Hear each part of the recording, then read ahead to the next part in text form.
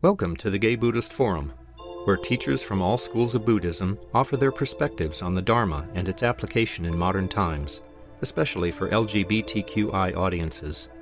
These talks are offered freely to the world and made possible by appreciative listeners. If you would like to support our efforts to share the Dharma with underserved audiences, please visit gaybuddhist.org. There you can donate, find a list of upcoming speakers, or enjoy many hundreds of these recorded talks dating back to 1996. I'd like to go around and do group introductions. You could just say your first and last name, and also if you can identify yourself if you're here for the first time. My name is Baruch Golden. I'm Larry Wick. Douglas Hall. George Hubbard. Tim Cosgrove. Patty Gorman, I'm here for the first time. Jimmy Stewart Brawley. Chris Ashworth. Marlon Snow. Ron L. Bucher. I'm Carl Lowe. I'm Brian Houston. Todd Pope. Lubu Yamati. Richard Hedden. And Howard D. Court. Peter Camarda. George Holland. Jerry Jones. Ray Dyer. Jack Busby. Chris Russo. Richard Azzolini. David Axel. Clint Slider. Peter Washburn. Paul Shepard. Rick Rowland. Steve Carson. Jim Stewart. Roy King. Bill Childs. Jim Winters. Peter Dell. Mark McCollum. Michael Schuler. Harley Shapiro. Rich Barada. Maya Dewar, I'm here for the first time. David Lewis. Michael Langdon. Anushka Fernandopulle. So, warm welcome to those who are here for the first time.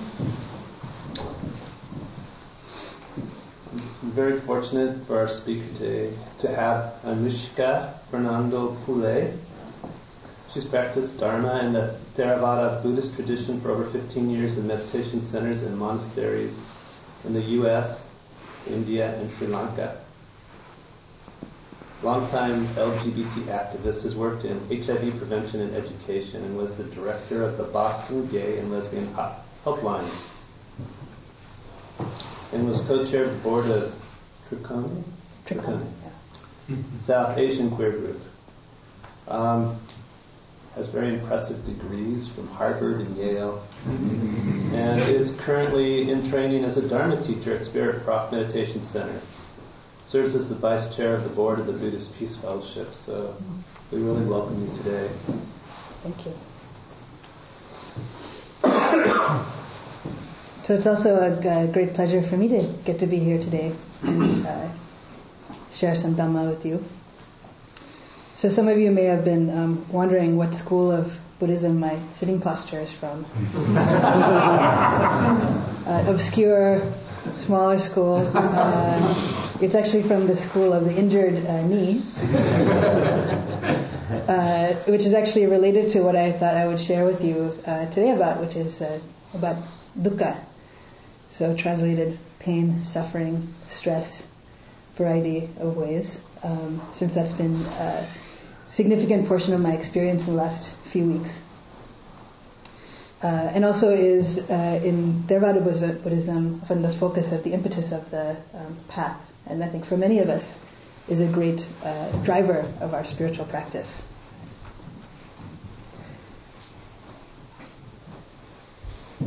So the story of the Buddha, which many of you regulars are probably very familiar with, is that he was a pretty privileged guy, lived in northern India, had a good life from a wealthy family, had his winter palace, summer palace. He spent his days doing archery and hanging around, listening to music and so on. Right? And then, I'm going to sort of paraphrase the story. He had curiosity about the outside world, went into the world outside of the palace and saw people who were sick, saw someone who was old, and saw someone, a corpse who had died. And it caused him to wonder a lot about life, cast him into some existential questions about life What is there beyond this? What is the meaning, purpose, and so on? And then he saw also a spiritual practitioner, right? So someone like you and me, perhaps, except wearing orange robes, who had cast their life into being a full-time spiritual practitioner, and he decided to join that quest. So learned various meditation practices for many years from various teachers. Didn't find the answers there. Finally kind of struck out on his own and was able to break through and attain enlightenment, as it's called. Right? So at that time he's about 35, and then he set about teaching Dhamma for the next about 45 years. Right? So his original quest was about old age, sickness, and death. Right? So understanding this. But so what happened to him? So let's see. So there are a lot of Buddhist scriptures in the Theravadan tradition that have come down. So stories of what happened during his time. Many of them were related and include his attendant, who's a character named Ananda. So here's one portion of a story where the Buddha has gone to meditate, and then he comes out from seclusion in the evening, is sitting warming his back in the last rays of the sun, and then Venerable Ananda approaches him and pays homage, and he starts to massage his limbs. And then he says to him, "It's amazing, sir. The Blessed One's complexion is no longer pure and bright. His limbs are flaccid and wrinkled. His body is stooped, and some alteration is seen in his faculties." So basically saying, you are old. Right? So he, maybe he just noticed this, someone you hang around with a lot. So, and the Buddha says, so it is, Ananda. In youth one is subject to aging. In health one is subject to illness. While alive one is subject to death. Right? So he too got old. Right? He passed beyond in some way, and yet he too got old. Another part of the story, he had gotten sick and then he got better from that. And Ananda was saying how happy he was that the Buddha was better from being sick. And again he replies to Ananda, "Now I'm old, Ananda, aged, burdened with years, advanced in life, come to the last stage. My age is now turning 80. So he got old, right? Just as an old cart keeps going by a combination of straps, so it seems the body of the Tathagata, which is his body, keeps going by a combination of straps. So, he's feeling like he's like strapped together, just, tied together at this point too. So, this is the Buddha, so this is the supreme spiritual teacher here, right? Still experiencing these pain and suffering of the body in a certain way, right? So I think it's helpful to reflect on this, because I think sometimes in spiritual practice can glide into this area in which you feel like, well, if I'm a really good spiritual practitioner, nothing bad will happen to me. My life will be full of sunshine and rose petals, and everyone will be nice to me, and I will exude loving kindness, and children will be skipping and singing in my way. And you can see from if this is not happening to the Buddha, further events in his life, someone tried to kill him, his cousin tried to kill him. It wasn't all smooth sailing for him. And this is really just a part of life. So what is this sort of transcendence that is offered in the Dhamma? What is there, if anything? So it's not that the body itself is going to live forever or always be fine, right? And my understanding of Dhamma is that this is something that the Buddha has discovered and then teaches, but it's something that's there for all of us. Right? So the more that we sort of align ourselves to the way things are, which is what the Dhamma is, basically the less suffering we'll have in our life. And it's kind of like just aligning yourself to any natural law, right? So say, for instance, the law of gravity.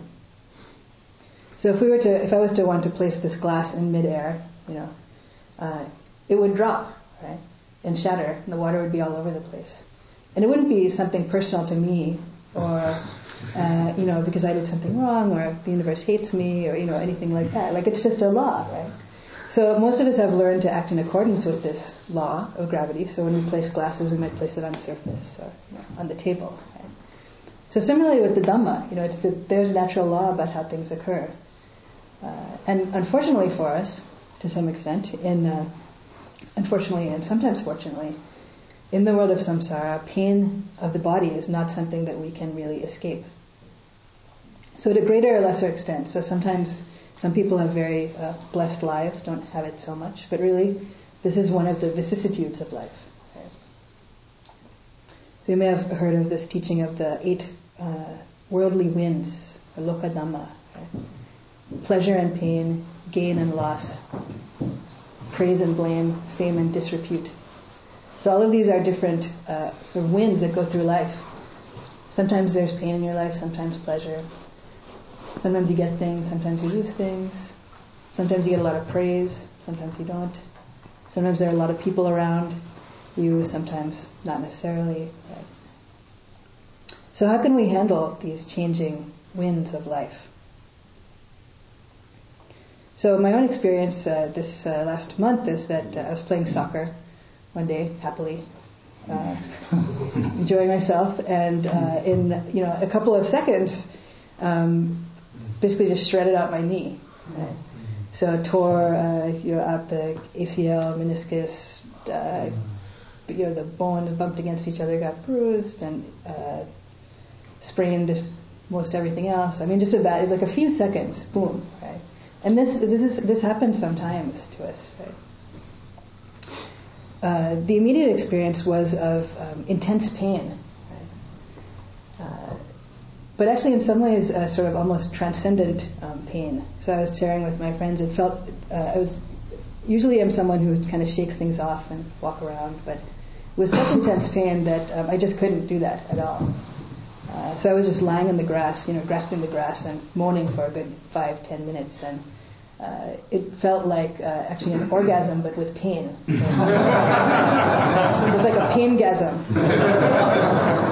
And the people were talking to me, but I really couldn't hear them or talk to them. It was just, I had to drop into the direct experience of the sensations.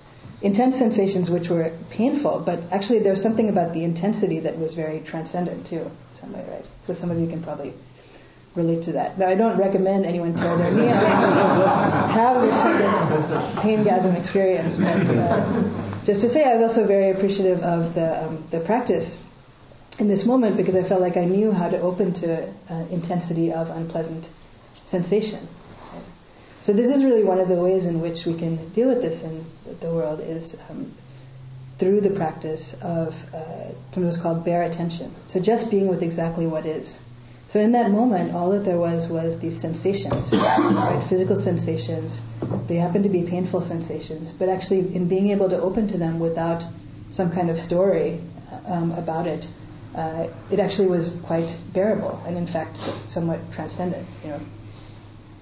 So then later on, then the story comes in. What did I do to it? I wonder how badly it's hurt.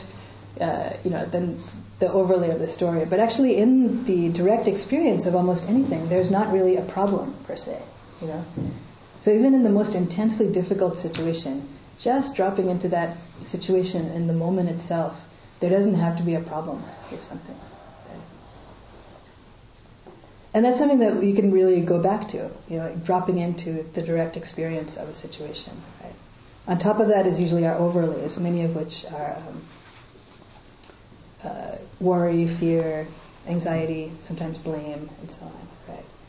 But just to drop into the direct experience of things. Right? So I was talking with my Dharma friend about this situation. A Dharma friend who's had some difficulty in her life too, in the form of breakup.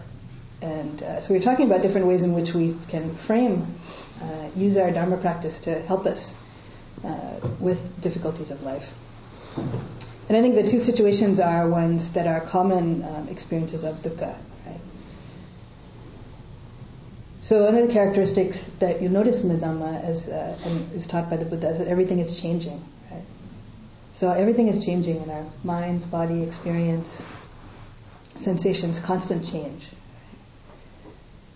And yet, if there's something pleasant that happens, we want it to stay. Right? Mm-hmm. So, we can drop into the experience of pleasantness, but there's a part of us that is like lurching for it. reaching out for it, and then more than reaching, sort of like, like grasps, clings around that. Right? And that's really part of the recipe for suffering. When you're grasping at something that is impermanent, that is going to change. Right? Then on the other side of that, everything is changing, and sometimes the change brings you something unpleasant, right? Like busted knee, or broken car, or any number of things, bad weather, and then we want to push it away. We don't want that thing, so we lurch away from it. Right? So then that lurching away also is an experience of suffering. Right? So part of it is, I think, being able to develop the capacity to just be with what is. And also being able to see when is it that we're making some larger story around it, bigger story that creates some additional pain. So sometimes in the Buddhist teaching is talked about as the second arrow. So the first arrow that happens is that something happens that's difficult and bad, right? So you get injured, right? Something gets taken away from you, something breaks, someone you love dies, right? So that's difficult in life, right? But it's actually bearable, if you can just drop into that experience. Right? The second arrow that we shoot is the story about it all. Right? So that's the added suffering that our own mind creates around something. Right? So you just have to learn how to catch yourself in doing that, and then sort of let go of that story, right? And there's a line between, the kind of thinking that tells you, like, I need to go to the doctor, right? But, you only need to think that once and then set that plan into motion versus, I need to go to the doctor, I'm probably going to die, like making a whole, long string of it from that, right? So I thought I'd share a few reflections that I thought about from dealing with dukkha, right? So one is that oftentimes, we frame events. So something will happen, for instance, having an injury like this, and we frame it as, this is bad news, right? So clearly pain is not, something that you would gift to someone. It's not great. But just to question the notion of good news, bad news, right? So there's a story, I can't remember where I've heard this story from, where, there's a guy who's going on a plane, and then the plane, and something goes on, problem with the engine, right? So that's bad news. Good news is he has a parachute, right? Jumps out of a plane with the parachute. Bad news, parachute doesn't work. Good news, he spots a haystack below, right? Starts to aim for the haystack. Bad news is haystack has a pitchfork in it. Good news is he misses the pitchfork. Bad news, he misses the haystack.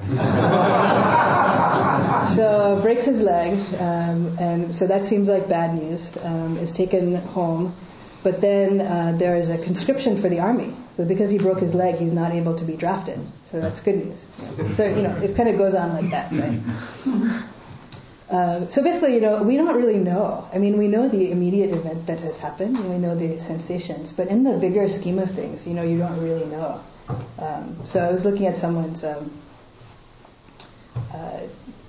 was telling me that they missed a flight, and then it turned out to be a flight that actually crashed, right? So, in the moment of missing that flight, it seemed like extremely bad news. They were very frustrated with themselves and so on. And then, it turned out to, in the bigger scheme of things, to be good news. Right? So not to be sort of Pollyanna-ish about things, but it's just that, we don't really know. We think we know. And, then we create this story around something that adds something to it. But, we don't really know. So just to hold sometimes that not knowing in the bigger picture.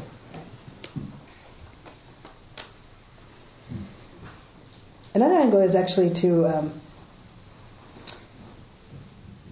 sort of see the positive angles on things. And there's a variety of ways. So when I sort of count your blessings thing, so I have to say that since I am not able to walk, I really noticed the other abilities that I have. Like, I'm very grateful that my hands work, and that I can see. And I've been hobbling around in my apartment on crutches, and but noticing like, it was so much harder if I didn't have the use of my right arm, or if I couldn't hear or something like that. So these are really all things that I took for granted until I busted my leg.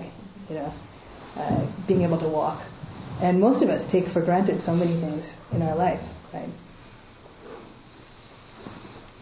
So sort of the counting your blessings thing. But not to do that in a way to push away the pain also. I mean, I think that it's important to open to difficulty that is there in your life. and particularly an opening to it to also hold your suffering with compassion. So this is another helpful technique in these cases, is just as you might wish compassion for someone else who's going through a hard time, you can also hold your own life in that compassionate light. May I be free from suffering. Now, this is difficulty. Just try to hold with open heart in one's own experience that. So another area one can stray into with pain and suffering of this sort is several areas that come around sort of becoming egotistical about it. So one is the why me, right? So something bad happens to you. It could be even something small, right? Flat tire or something like, why me? Why today, right? So you notice that you don't ask this when good things happen to yourself. Right? You know, why me? Why did someone give me flowers? Why am I seeing this beautiful sunshine? Why have I been born this beautiful day, right? So, you know, that's a clue that there's some ego around that question. I mean, why not you, right? Why not me, you know? Sometimes I think of our lives as like this cartoon Mr. Magoo. You remember Mr. Magoo? So Mr. Magoo is like a kind of blind, small guy.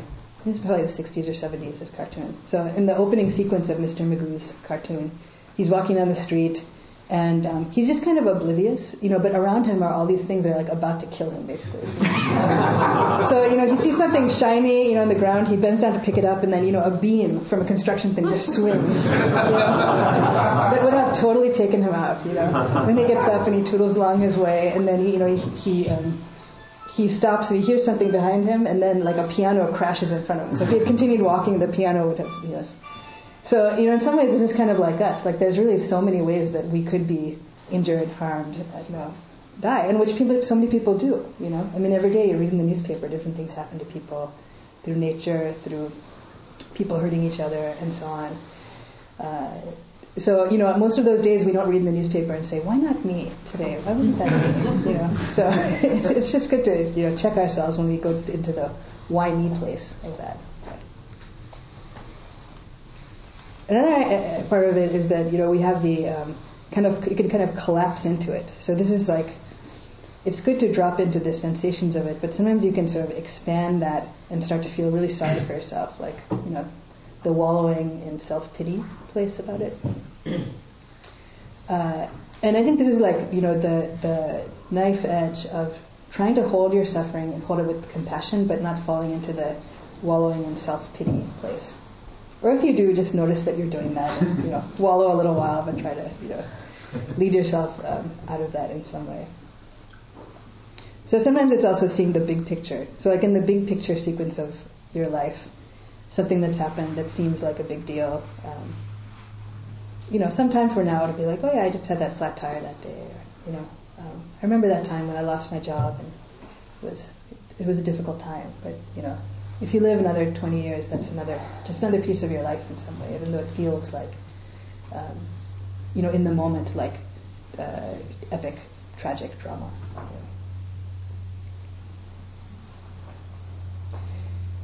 So looking for the opportunities from the situation too. So I actually have found, as I've been cooped up in my apartment, I've been sort of like very reliant on friends to take care of me.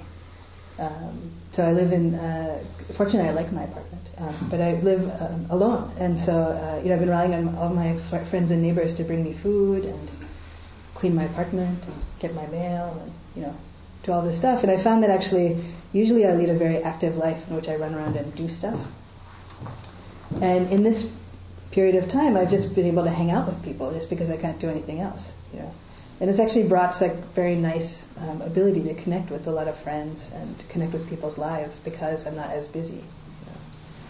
So I think in any situation that has a difficult side, there often is some side that's sort of a positive side if you can open up to it. Right? So there's also seeing the pleasant in the unpleasant. Right? Let's see how much time I have for this.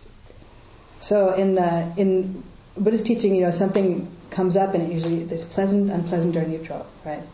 But I think that sometimes there's a different angle you can look at something that seems very pleasant, that actually you can see an unpleasant side. Something that's unpleasant, you can see a sort of a pleasant side of it, right?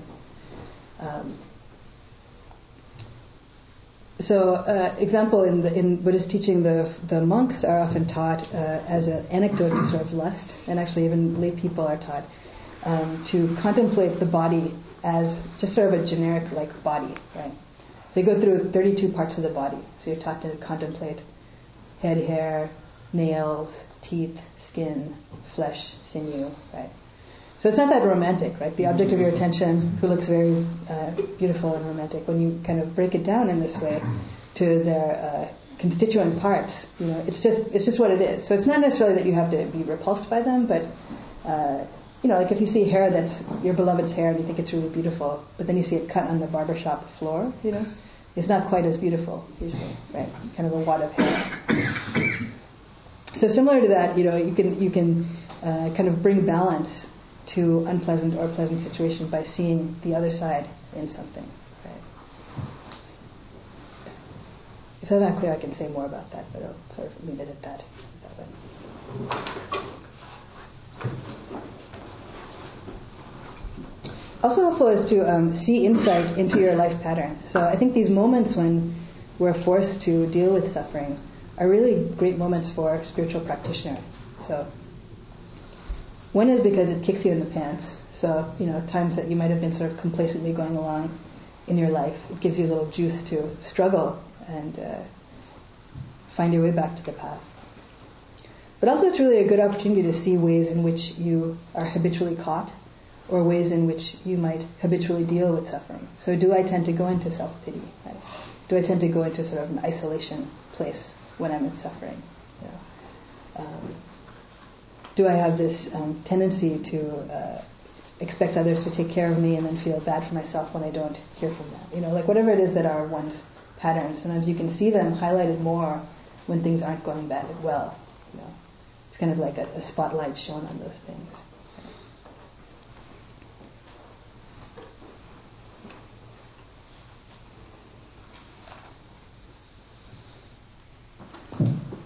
Yeah, so some of these are like sort of things to do with time, looking at different advantages of time. Some of them are about reframing it away from yourself.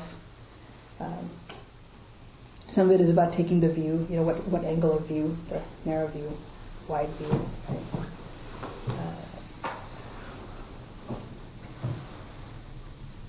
So maybe I'll leave it at that. I'll open it for people to ask questions, make comments. I feel like this is an area in which all of us as humans have experience. So if you have some particular ways in which you've dealt with pain and suffering in your life that's been helpful, you can share that. Or if you have any questions about things that were unclear. Yes? There was a moment in my life, maybe 6 years ago, when I received the first time in my life, and I received a sort of major diagnosis of something that was potentially was life-threatening. And one of the experiences I had was that I wanted to let myself fully experience what that was like.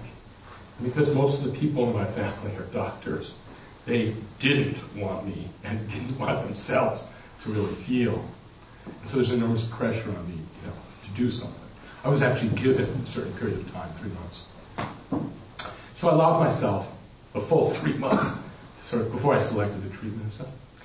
And one of my friends said to me, and it was really a very magical moment for me, when he said to me, "What is the use of all the meditation you've done, and all of the spiritual work you've done, when you're having such a hard time?"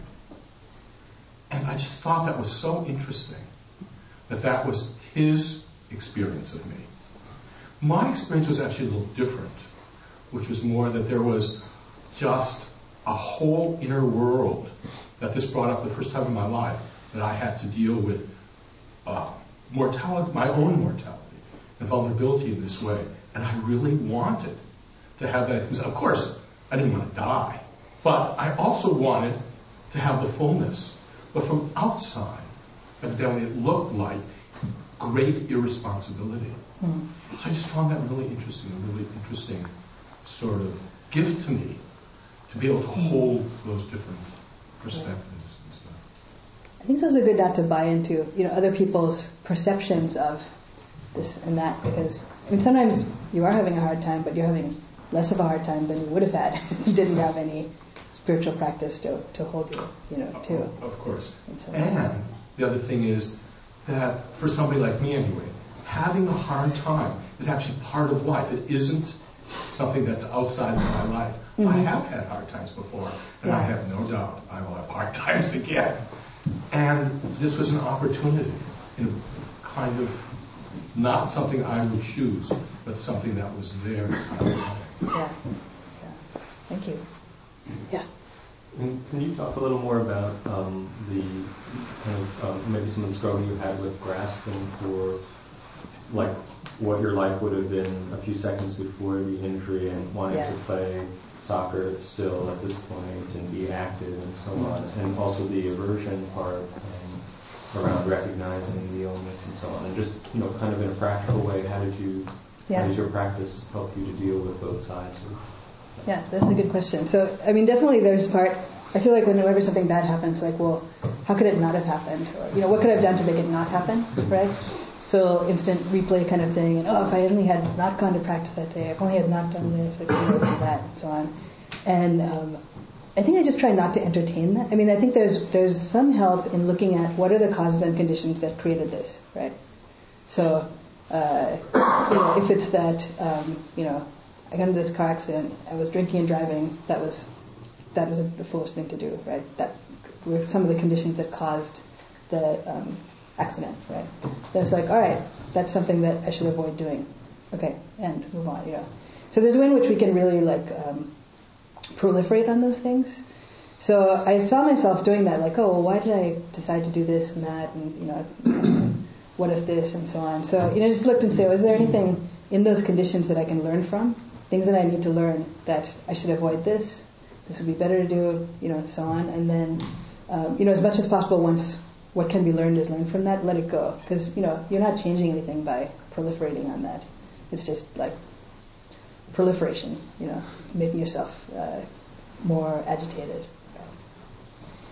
And, it's interesting, the wanting to be active and so on. Yeah, I actually love playing sports. I love being outside. It's springtime now, so definitely some, wanting to do that. And some friends of mine had told me that they were going to, play in this game and all this stuff. And I think in those cases, it's helpful to turn again sort of away from the self to a sort of like the sympathetic joy angle on things. So. There's a teaching of loving kindness, right? So general well-wishing for others. That just as I want to be happy, other beings want to be happy, right? So in cases when someone is suffering, then the angle that it takes is of compassion. So you may be free from suffering. If I feel that suffering, may you be free from suffering. And then if someone is happy, actually the angle it takes is that you can actually be happy for someone else's happiness. So even if you can't play soccer, you can actually be happy for someone else's soccer joy. So the Dalai Lama says this sympathetic joy, cultivating this quality in oneself, increases one's chances for happiness by 6 billion to 1. So, if you're only happy when good things happen to you, then, good luck. Sometimes it's up and sometimes it's down. But if you can actually cultivate this quality of being happy when other people are having joy, then you have opened yourself to a whole lot more joy, really. Yeah. And you can do this as simply as, if you see someone walking on the street who seems to be smiling and enjoying the day, just, feeling happy for that happiness, right? Sometimes it's easier with, like dogs. They're very obvious when they're happy, right? Wag their tail vigorously, like it just makes them happy. Or if you're someone who likes to see little kids who are very joyful or something like that, just, allowing yourself to open to that. So again, it's taking yourself out of the ego position, like, well, I wish I was that happy as that dog, like, what, just like, the happiness, like, you can kind of open to that. So I guess that's how I try and deal with those things. Yes. I really enjoyed your talk. The simple principles that you're speaking about that I've heard, in other Buddhist talks just seem so unbelievably obvious to me. And, there's no refuting them, in any conversation with anybody, in any practice. To me, but that's my centric view of the world or something. I don't know. One of the things when I hear your accident, it really strikes and scares me because I'm just as vulnerable a human being as you are. So that adds to part of my compassion, but it really flips me out when I hear of something like this. And so I'm sorry that you're suffering, or that you're limited in some ways from it. I'm glad that you have the broadness to see the good in it as well. When I was going through a cancer experience, that was pretty difficult, but it very much brought me into the moment. And now when I even think about it, I think fondly in some ways about it. But in the middle of it, as if things weren't bad enough, I broke my arm.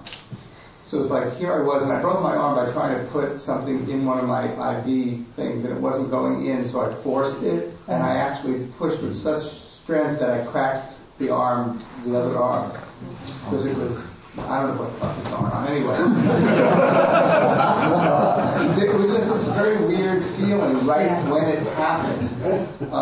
Was like, it hurt enough initially. But then my mind jumped to, oh shit, this is going to take a long time to get over too, Right. And so when you're talking about making those kind of stories, you can just kind of, really go with it. And the amount of human connection and compassion and depth that I experienced from the entire experience of being ill and hurt was so valuable to me. I really appreciate the falling out of the plane and the stack and the yay boo kind of thing, because that's basically it. And now I have the great fortune of I've heard dukkha be called unsatisfactoriness, and I really like that particular version of it rather than suffering, because unsatisfactoriness can happen on all different levels. And one of the things that I've been doing the last couple of years is dancing. And I'm taking a lot of joy in the fact that I'm making progress, but when I think that I had a cancer circumstance where I could barely get out of bed, and my unsatisfactoriness now is that I'm not a good enough leader in the band, it just makes me happy. And your speaking about this stuff just really helps and it's a great perspective. It's a terrific Buddhist perspective, and I thank you for sharing. Thank you.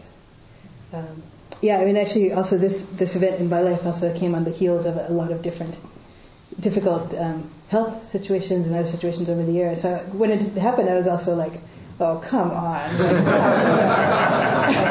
Please, So one thing is just having a sense of humor about things, too.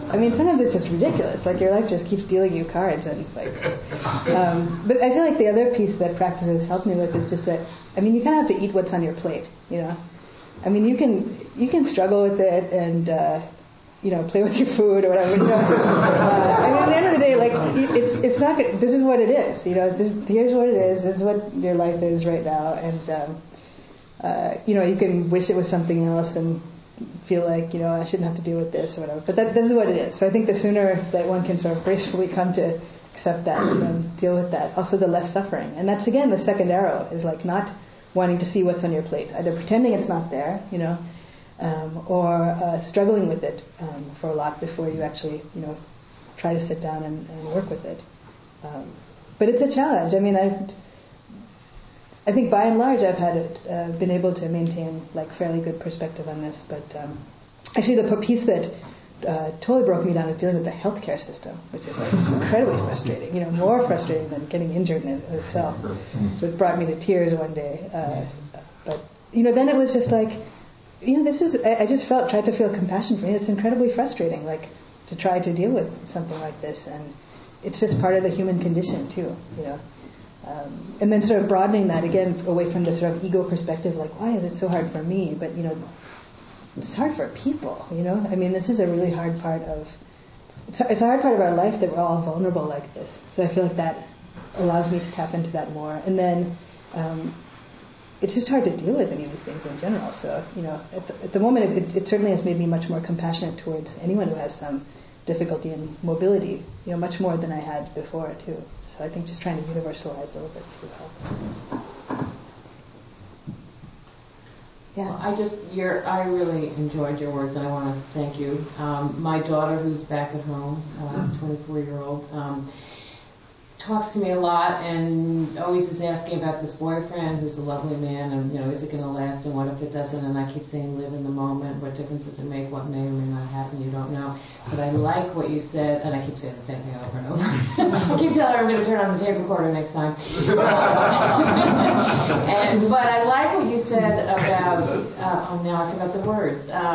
This story. Was that what you said? Story, yeah. Forget about the story that you create, because that's what she's doing. Yeah, it really is, and that's so much of what we create as the suffering too. Yeah, and we don't even see it sometimes. I mean, there's a story in the Buddhist teaching of someone who's painting. I think it's a Zen story. He paints a tiger on the wall of a cave, and then he gets scared by the tiger and runs away. And I mean, but that's really is what we do. Like if you watch your mind, like you feel maybe one twinge in your ankle, and then even when you're sitting here in meditation, and then a whole story will come up about the how you won't be able to move that and a future injury, and you make a whole humongous thing about it, and really all it was just boom, that was it, boom, So we make these stories and then scare ourselves with them. And we don't have to do that. Like there's enough suffering in the first level to deal with. So, yeah. Also, thank you. I was in the hospital just this Thursday for surgery number 5 for my retina detached a year and a half ago, and 5 surgeries later. And one thing you learn is patience. I think we're the generation that grew up with quick fixes, and I'm surprised it took that long. And I just want to put out a word for the importance of community, or at least close friends, because there's a period where you get about 2 weeks of sympathy from most people, and that's over.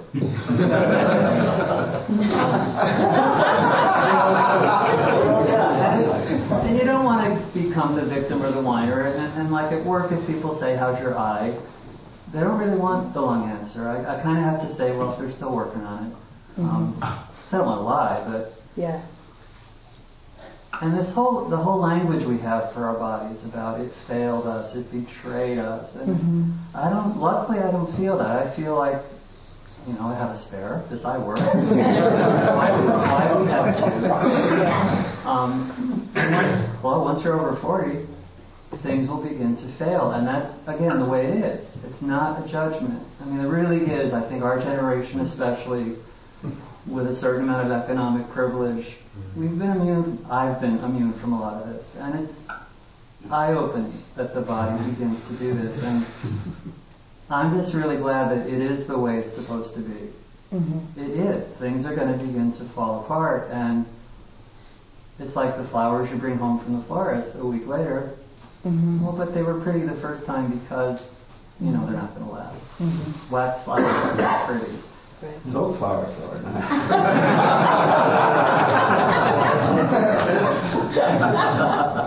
Anyway, the other thing too is to give ourselves time to process this, because there are moments where it just wears you out. Yeah. There are some parts of this treatment that were very difficult to go through, and there are times you just cry, and the person who can watch you cry and go and be there. Like those moments of despair in it. Right. But a week later, you kind of go, well, that was then, and it is eating what's on your plate and acceptance, and I'm glad I have health insurance. I'm glad that I'm a teacher, so I don't get a lot of money, but we do have good benefits. And without that, it would have been a whole different story. And that's another level is of the acceptance of, acceptance of what is of other people's support or not support in any difficult circumstance. And trust they mean well. Yeah. It's just that there are different levels of what people can hear and give. Yeah. And the other thing is, too, the hospital waiting rooms. An eye doctor's waiting room is a very interesting place, because I can see somebody by the number of bandages and by how low they're bent over. I can guess where they are in their healing, and it's kind of nice to just, like you said, I don't wish it on anybody, but there is a sense of welcome to the human race. This stuff happens. Yeah. Why did we think we got a pass on this? And it's a story that's not told in the media in a certain way. I mean, in sort of like the glamorization and sort of Hollywood, or I live in kind of this area past that gay.com sign at 16th and Market, like really healthy, good-looking, buff guys there. And, they don't show people with eye bandages or busted It's not like, someone in the hospital bed, gay.com, right?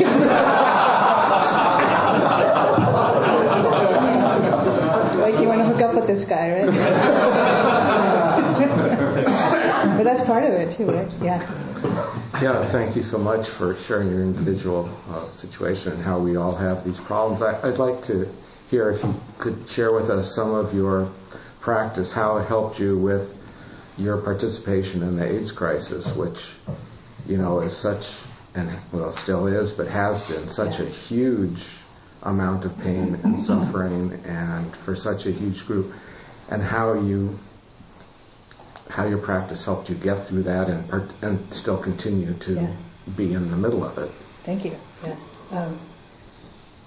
My work had been in the earlier 90s in HIV prevention education, and then now my work is actually with I do support for nonprofits. In an organization called Compass Point Nonprofit Services. We support through consulting and training nonprofits. So actually yesterday I was supporting Tenderloin Health, in fact, their new merged organization. So it still is very much part of my life in that. And I think the practice has been really, really helpful in that. I mean, particularly in looking at the questions of suffering, death, also, just injustice in the world. I mean, there's really so much around the epidemic that has to do with, in terms of homophobia, in terms of people who are low income or homeless, like a lot of stigma. I mean, it's just been very deep for me to be part of that and to connect with the suffering of people's lives in that, and also try to move that forward. So I think there's also sort of the impetus of doing work, the practice of not just doing the practice of we'll drop into the sensations of the moment, but sort of taking on compassionate action in the world, using that to move oneself towards trying to make things better, or in ways that one can be helpful in the world. I feel like I'm not that articulate about that at the moment, but it definitely has been a huge piece of my life. And also I think at that time even seeing and knowing a lot of people who were not of the age that you were supposed to get sick and die, right? People who were younger were supposed to be healthy and supposed to be, friends who were going through hard times with that. So I think both being able to share even some Dhamma teachings with them, not necessarily in like some big Pali kind of way, but just, in a very simple way, I think has also been helpful for people to connect with. And generally I found with my peers that sort of a lot of people when they're in their 20s, they're kind of having a good time, and then various things started to hit, in life. So difficulty of their own health, HIV, AIDS, difficulty in their family, and then people start their search for some meaning or some way to deal with that. So even I think sharing whatever is helpful for you in the spiritual path can be helpful to others. Can you also share what the Buddhist Peace Fellowship is and does, and activities? I can. Why, would you be willing to say something? Sure. There happens to be the executive director of the Buddhist Peace Fellowship sitting right in front of us, who's in fact much more articulate than me about this. Everybody? So. Well, I don't know about that. Well, Buddhist Peace Fellowship is it's a national organization that just coincidentally happens to have its office in Berkeley, so you can find us in the Bay Area. But we have about 4,000 members across the United States. And the mission of BPF is basically to just serve as a place for people to experiment with ways to bring together our Dharma practice with social change work.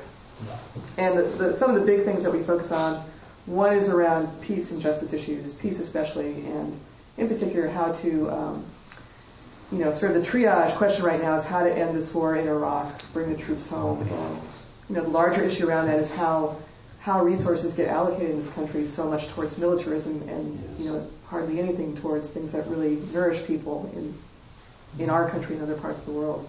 So trying to have a presence at vigils and also doing things to lobby and advocate for the end of the war and to prevent an attack on Iran. We also have a transformative justice program. It used to be the prison program. We're giving it a more positive name now. Do a lot of work with guys who are inside, also women as well, to bring meditation inside prisons and Dharma practice in books. But our new focus there is something called the Coming Home Project, which will be a place, a drop-in center, a meditation center for people who are coming out of prison who've been practicing Dharma on the inside to come out, have a place to connect spiritually with each other, and also receive other kinds of support like community referrals, and to connect with sanghas that are out here too, and to do a lot of education with sanghas about what these people really need to come back into society successfully. Where will that physically be? We're going to start it in Berkeley in our office. We're actually looking for a larger space, but probably in May we'll have a grand opening for that. Yeah, so those are just some of the things that we do. Can you talk a little bit about Susan Moon and the different writing or what those kind of groups? Some people from this group have been through those programs, and I have some personal interest in it. Do you mean the BASE group? Yeah. Okay. Yeah, and there's also something called Buddhist Alliance for Social Engagement, which is BASE for short. And BASE groups, they're about 6 months long. They're usually on a theme. I think the ones you might be talking about, there have been BASE groups that have been focused on like communication and writing. But there are also BASE groups of people who happen to work with, homeless individuals or people who are teachers. And basically people come together for 6 months. They meet weekly. They have retreats monthly. And it's a place to find out how our practice informs our work in the world. So those come up occasionally in the Bay Area. And we have a website where there's a lot more information. That's the nutshell version. Thanks, Maya. I just want to share that it's how things happen. You have 4,001 members. My check is in my briefcase. Excellent. You can save a postage. I mean, for me, my coming out was concurrent with my starting intensive practice, and also a lot of activism, queer activism, HIV/AIDS activism. And I remember at one point seeing someone who was very senior in the movement, in HIV/AIDS, speak, and he was a bitter guy, and it just really struck me like that is not what I want to be in 40 years. Where is this going? Like, is there a different way to hold this and to do this really important work and not become this really angry, bitter, really unhappy person, who is, maybe been effective in some ways, but also he's not inspiring me, he's inspiring me to run the other way from this whole movement. So, connecting, what is a way that we can be in activism and be in social change in a way that feels consistent with our values too, with sort of for ourselves and for others. I think that's been part of my journey with it. So we've run out of time, and I know that you'll be here because you're dependent on someone to take you. So you can. Yes. Anyway, I'd like to ask the host to speak. Is there a host today? Yes, I'm the substitute host this morning. Welcome to GBF, and also I'd like to invite all of you to stay for our social hour, which will immediately follow the program, and enjoy some cookies and tea. And if you do have some tea, we ask you to wash your cups and put them back. We also have a donable out there, and suggested donation is $5 to $8, but we gladly accept whatever is more or less than that amount, and we do appreciate your help in keeping this organization going. And if you'd like to stay in touch with this group, please leave your street address and email address on the sign-up sheet so that we can stay in touch with you, and you can also receive our future newsletters. And finally, there usually is a group of people who go out and have lunch, and the group typically forms outside of on the street around 12:30. But if you're interested in going to have lunch with the group, please let me know so that I can hook you up with the group who may be going to lunch. So again, welcome and thank you. And are there any announcements? Yes. Yeah, next week our speaker is Bonnie Johnson, who leads workshops in the program called A Year to Live, which is using the idea of the approach to death to inform spiritual practice, and she's writing a book about that, and she will be speaking on that. You're an amazing speaker getter. Yes.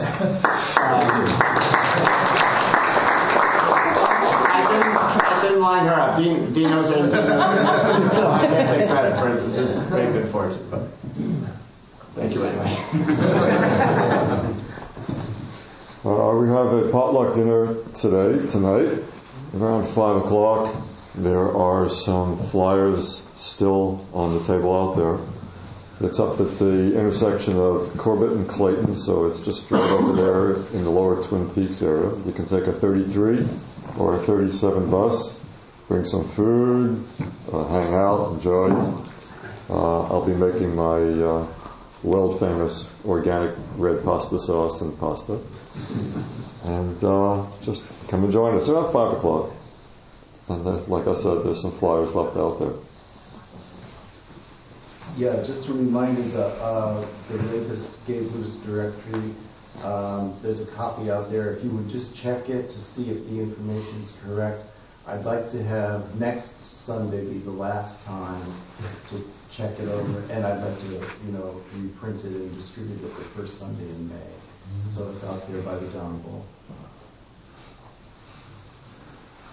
Yeah, I just want to say I just got through major surgery, and I put it out to the Sangha that I would appreciate, support, and I did get a lot of phone calls and visits and some meals, and I just encourage people to plug into the Sangha. I mean, this is a group, and I found out that people really like to help other people, and I do too, so, but it was hard for me to ask, and it made me feel more connected to the Sangha than I had. Are there any other announcements? Then I will have a closing, and I neglected to thank you so much for the talk. Very appreciated, so how about closing circle?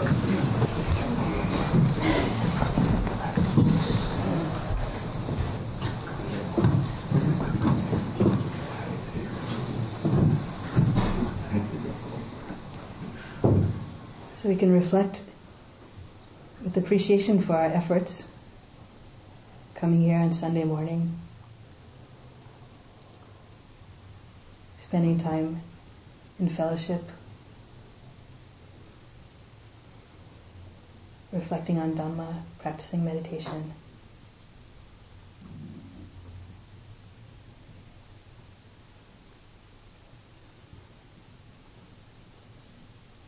May the merits from our practice be shared with all beings.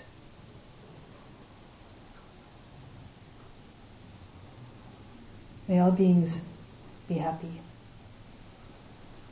May all beings know peace.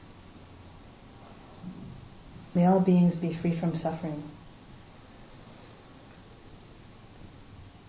May all beings avoid shooting the second arrow.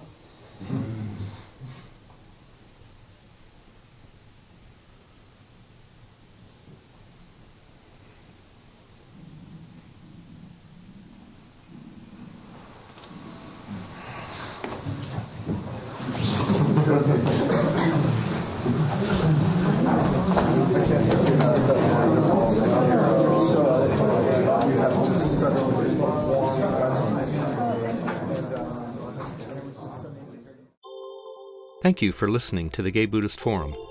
If you would like to hear several new talks per month and be notified of upcoming speakers so you can participate live, please subscribe to this podcast, like us on Facebook, and join our mailing list by visiting gaybuddhist.org.